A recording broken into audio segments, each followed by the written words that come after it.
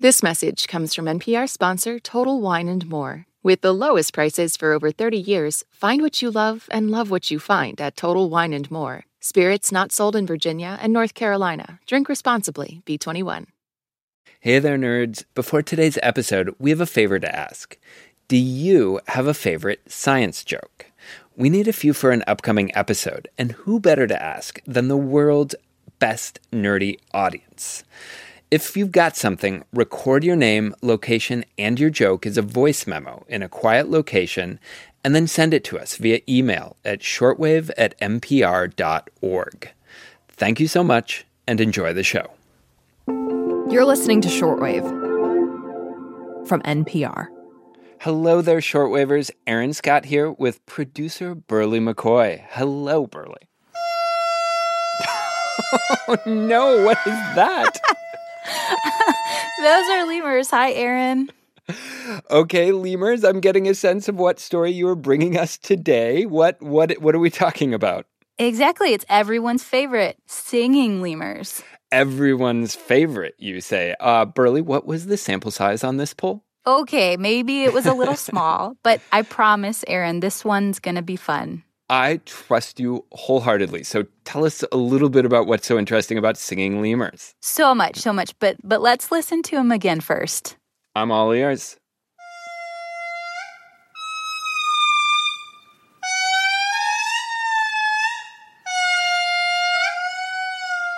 Oh, it's so beautiful and haunting, and also a little bit like whale sounds meets air horns. Right? It was definitely not what I expected. These recordings are from scientists who collected the songs from lemurs in Madagascar over the course of 12 years. And when those scientists listened closely to the recordings, they found something that's only ever been found in birds and humans, a kind of musical rhythm. Okay, now it makes sense why you sent me that video of a dancing bird from 10 years ago. Yeah, Snowball. That was a cockatoo that was filmed dancing very clearly to the beat to a Backstreet Boys song. Of course, classic. Yes, and after scientists saw it, they sent Snowball's owner some versions of the song that had been sped up or slowed down, and Snowball still followed along to the beat. So they knew he hadn't just memorized a routine. He was actually keeping time with the rhythm. And I'm guessing that was a big deal because before that, scientists thought that only we humans had rhythm? Exactly. Now we know other species have musical rhythm, and by studying it, scientists hope they can better understand the origins of music. So today on the show, what we can learn from the songs of an endangered lemur, how it may give us insight into our own musical history as a species, and what all this has to do with the band Queen. We are going to rock you, nerds. I'm Aaron Scott. And I'm Berly McCoy. And you are listening to Shortwave, the daily science rhythm cast from NPR.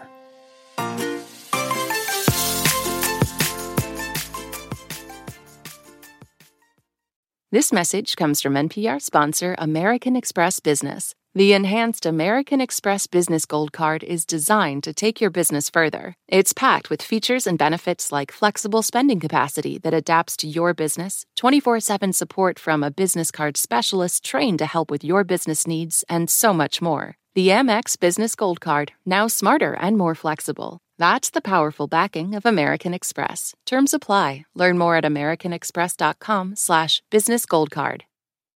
Okay, Berly, so today we are going to talk about lemur songs, something that scientists have only recently discovered has rhythm, right?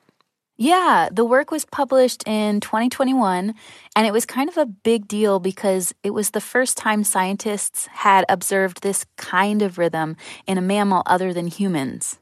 I'm looking forward to this, Berly, but before we start to jam out lemur style, we need a little bit of a musical interlude. So you use this term musical rhythm, but that seems a little bit redundant to me. Like, isn't all rhythm musical? I thought the same thing, Aaron, until I talked to Ani Ruth Patel, who goes by Ani. He's a psychologist at Tufts University, and he studies music cognition. I think more broadly, rhythm is sort of structure in time, and sometimes rhythms can have a beat, but not always. Structure in time. Yeah, that sounds a little bit broad, so what does it mean? Yeah, it was a little hard for me to wrap my head around as well. It means that there's a particular way that the sounds are organized, that it's not random, even though there doesn't necessarily have to be a regular pattern for a sound to be rhythmic. Berly, I think this is the point in the show where we get to encounter an example of a rhythm without pattern, right? Yeah, you are a great guesser, Aaron. I asked Ani that too, and he told me speech has rhythm. People talk about the rhythm of English being different from the rhythm of French. And when somebody speaks with a foreign accent and we are aware that they're not a native speaker, part of what we seem to be cueing in on is the fact that their speech rhythm is not like that of a native speaker. But that's nothing to do with beat or regular repeating units in time. It's the way accents are distributed in words. It's the kind of patterns of long and short in syllables and vowels. It's all about proportions and how they relate to each other over time as things unfold. Right. Or where the pauses are as important as the sounds. Yeah, exactly. And here's another example of maybe a surprising rhythm. Think of Morse code, a highly structured rhythm, which has no beat. You don't tap your feet and dance to Morse code. I don't know that I would have thought of Morse code as rhythmic, but it is very structured. So rhythm is something that follows a set of rules. So how did this group of scientists in Madagascar find out lemurs have rhythm in their songs? So I talked to Chiara De Gregorio. She's a postdoctoral researcher at the University of Turin in Italy. She analyzed the songs of this particular species of lemur, they're called indri, which she had to collect by following them around the forest with a recorder. They cannot survive in captivity, so the only place in which where you can see them, it's their forest. And also hearing their song in the forest is very, I think it's haunting. I don't know, it's something that resonates in all the valleys and propagates in all the forests, and it seems that like all the forest is singing. It's a very incredible experience. It sounds magical. Yeah, and tiring. Chiara told me they would spend 8 to 9 hours a day for months following the indris. Oh, yes. I've tagged along for those crawling through brambles and sliding up and down muddy ravine sorts of field days. It's not pretty. It sounds exhausting, but by the end of it, they had all these recordings, and when they analyzed them with audio software, they found a distinct pattern. And this is that musical rhythm that you were talking about earlier. Yeah, it's called categorical rhythm, which both Ani and Chiara explained to me has to do with the timing between notes. So, like, if the notes are equally distributed or not. Right, so Chiara measured the timing between the lemur's notes, or the intervals, and then calculated the ratios of those intervals. She wanted to see if there was a consistent pattern of timing in the song. Intervals, ratios. Berly, are you sneaking in a math episode on me? I promise, Aaron, dear listener, we are only glancing at the math rabbit hole today. So, categorical rhythm, what is it? I want you to imagine a metronome. Okay, I can hear it. If you were to look at, say, 3 notes of a recording of that rhythm on a computer screen, and you measured the time between the start of the first note to the start of the second note, and compare that amount of time to the start of the second note and the start of the third note, those two intervals would be exactly the same. Exactly. And Chiara says this means this example of categorical rhythm has a 1-to-1 ratio. Okay, so a metronome rhythm or a 1-to-1 ratio is just one example of categorical rhythm. Yep, it's considered one category.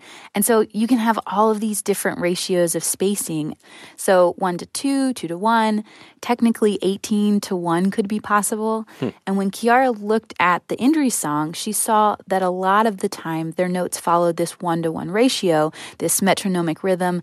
And a good amount of the time, they also sang using a 1-to-2 ratio, which is even more complicated. Okay, what does a 1-to-2 ratio sound like? I'm glad you asked. This is our chance to finally talk about Queen, the famous rock band.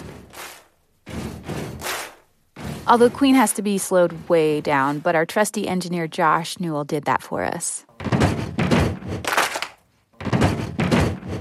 If we think about the intro of the song We Will Rock You, you know, the famous part in which we have the tum-tum-cha, tum, tum, cha. We have a repetition of three, let's say, sound. And English songs are more or less the same. We have, for example, three notes, and then an interval, and then three notes.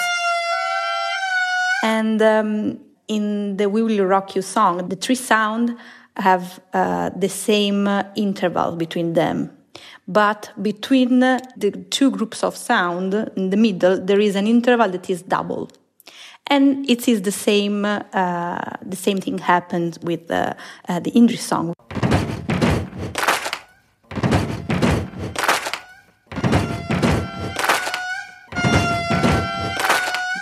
I totally hear it. So, gotta say, this isn't the most complex rhythm in rock history, but I'm guessing it's actually a complex process and pretty rare. Yeah, within our species, it's been documented in the music of almost all cultures that we know of, but scientists had only discovered it outside of humans in some birds. Until these lemurs. Wow. And so do they think it's unique or that we could maybe find it in other animals? Yeah, I asked Ani that too. I mean, a lot of species have yet to be studied using these methods. So I wouldn't say that, it's absent in a lot of other species. It's just that we've only looked really carefully in humans and those birds that were studied and now these lemurs. But it raises interesting questions about what other species might have this property in their acoustic communication patterns. It also raises the question for me, Berly, of whether looking for categorical rhythm in other species could help us to understand anything about the origins of music in our own species. Yeah, this brings up a really interesting debate among scientists who study how we evolved the ability to make and perceive music. Some think it's a byproduct of speech, but others think it's its own thing. When I asked Ani about it, he pointed out that these lemurs don't seem to have anything that resembles human speech or language. I think this could at least show that one could develop fairly complex song-like behavior without having to come from some already established complex language-like communication system. So in that sense, it would favor the idea that singing could have evolved prior to language or independently from language. And he says because the coordination of human singing is much more complex than lemur songs, studying it could provide a glimpse into what early human singing may have been like. Thank you so much, Berly. I will never be able to listen to lemurs or Queen the same way again. Same, Aaron. Same. This episode was reported and produced by me, Berly McCoy, edited by Giselle Grayson, who is also our senior supervising editor, and fact-checked by Katherine Seifer. The audio engineer was Josh Newell. Neil Carruth is our Senior Director of On-Demand News Programming, and Anya Grundman is our Senior Vice President of Programming. I'm Aaron Scott. And I'm Berly McCoy. Thank you for listening to Shortwave, the daily science podcast from NPR.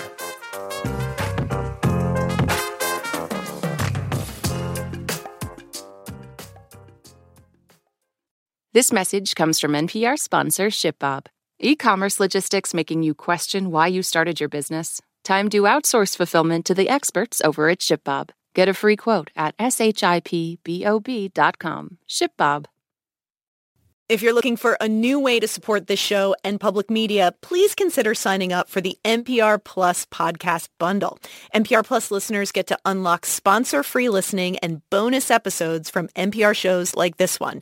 You can find out more at plus.npr.org.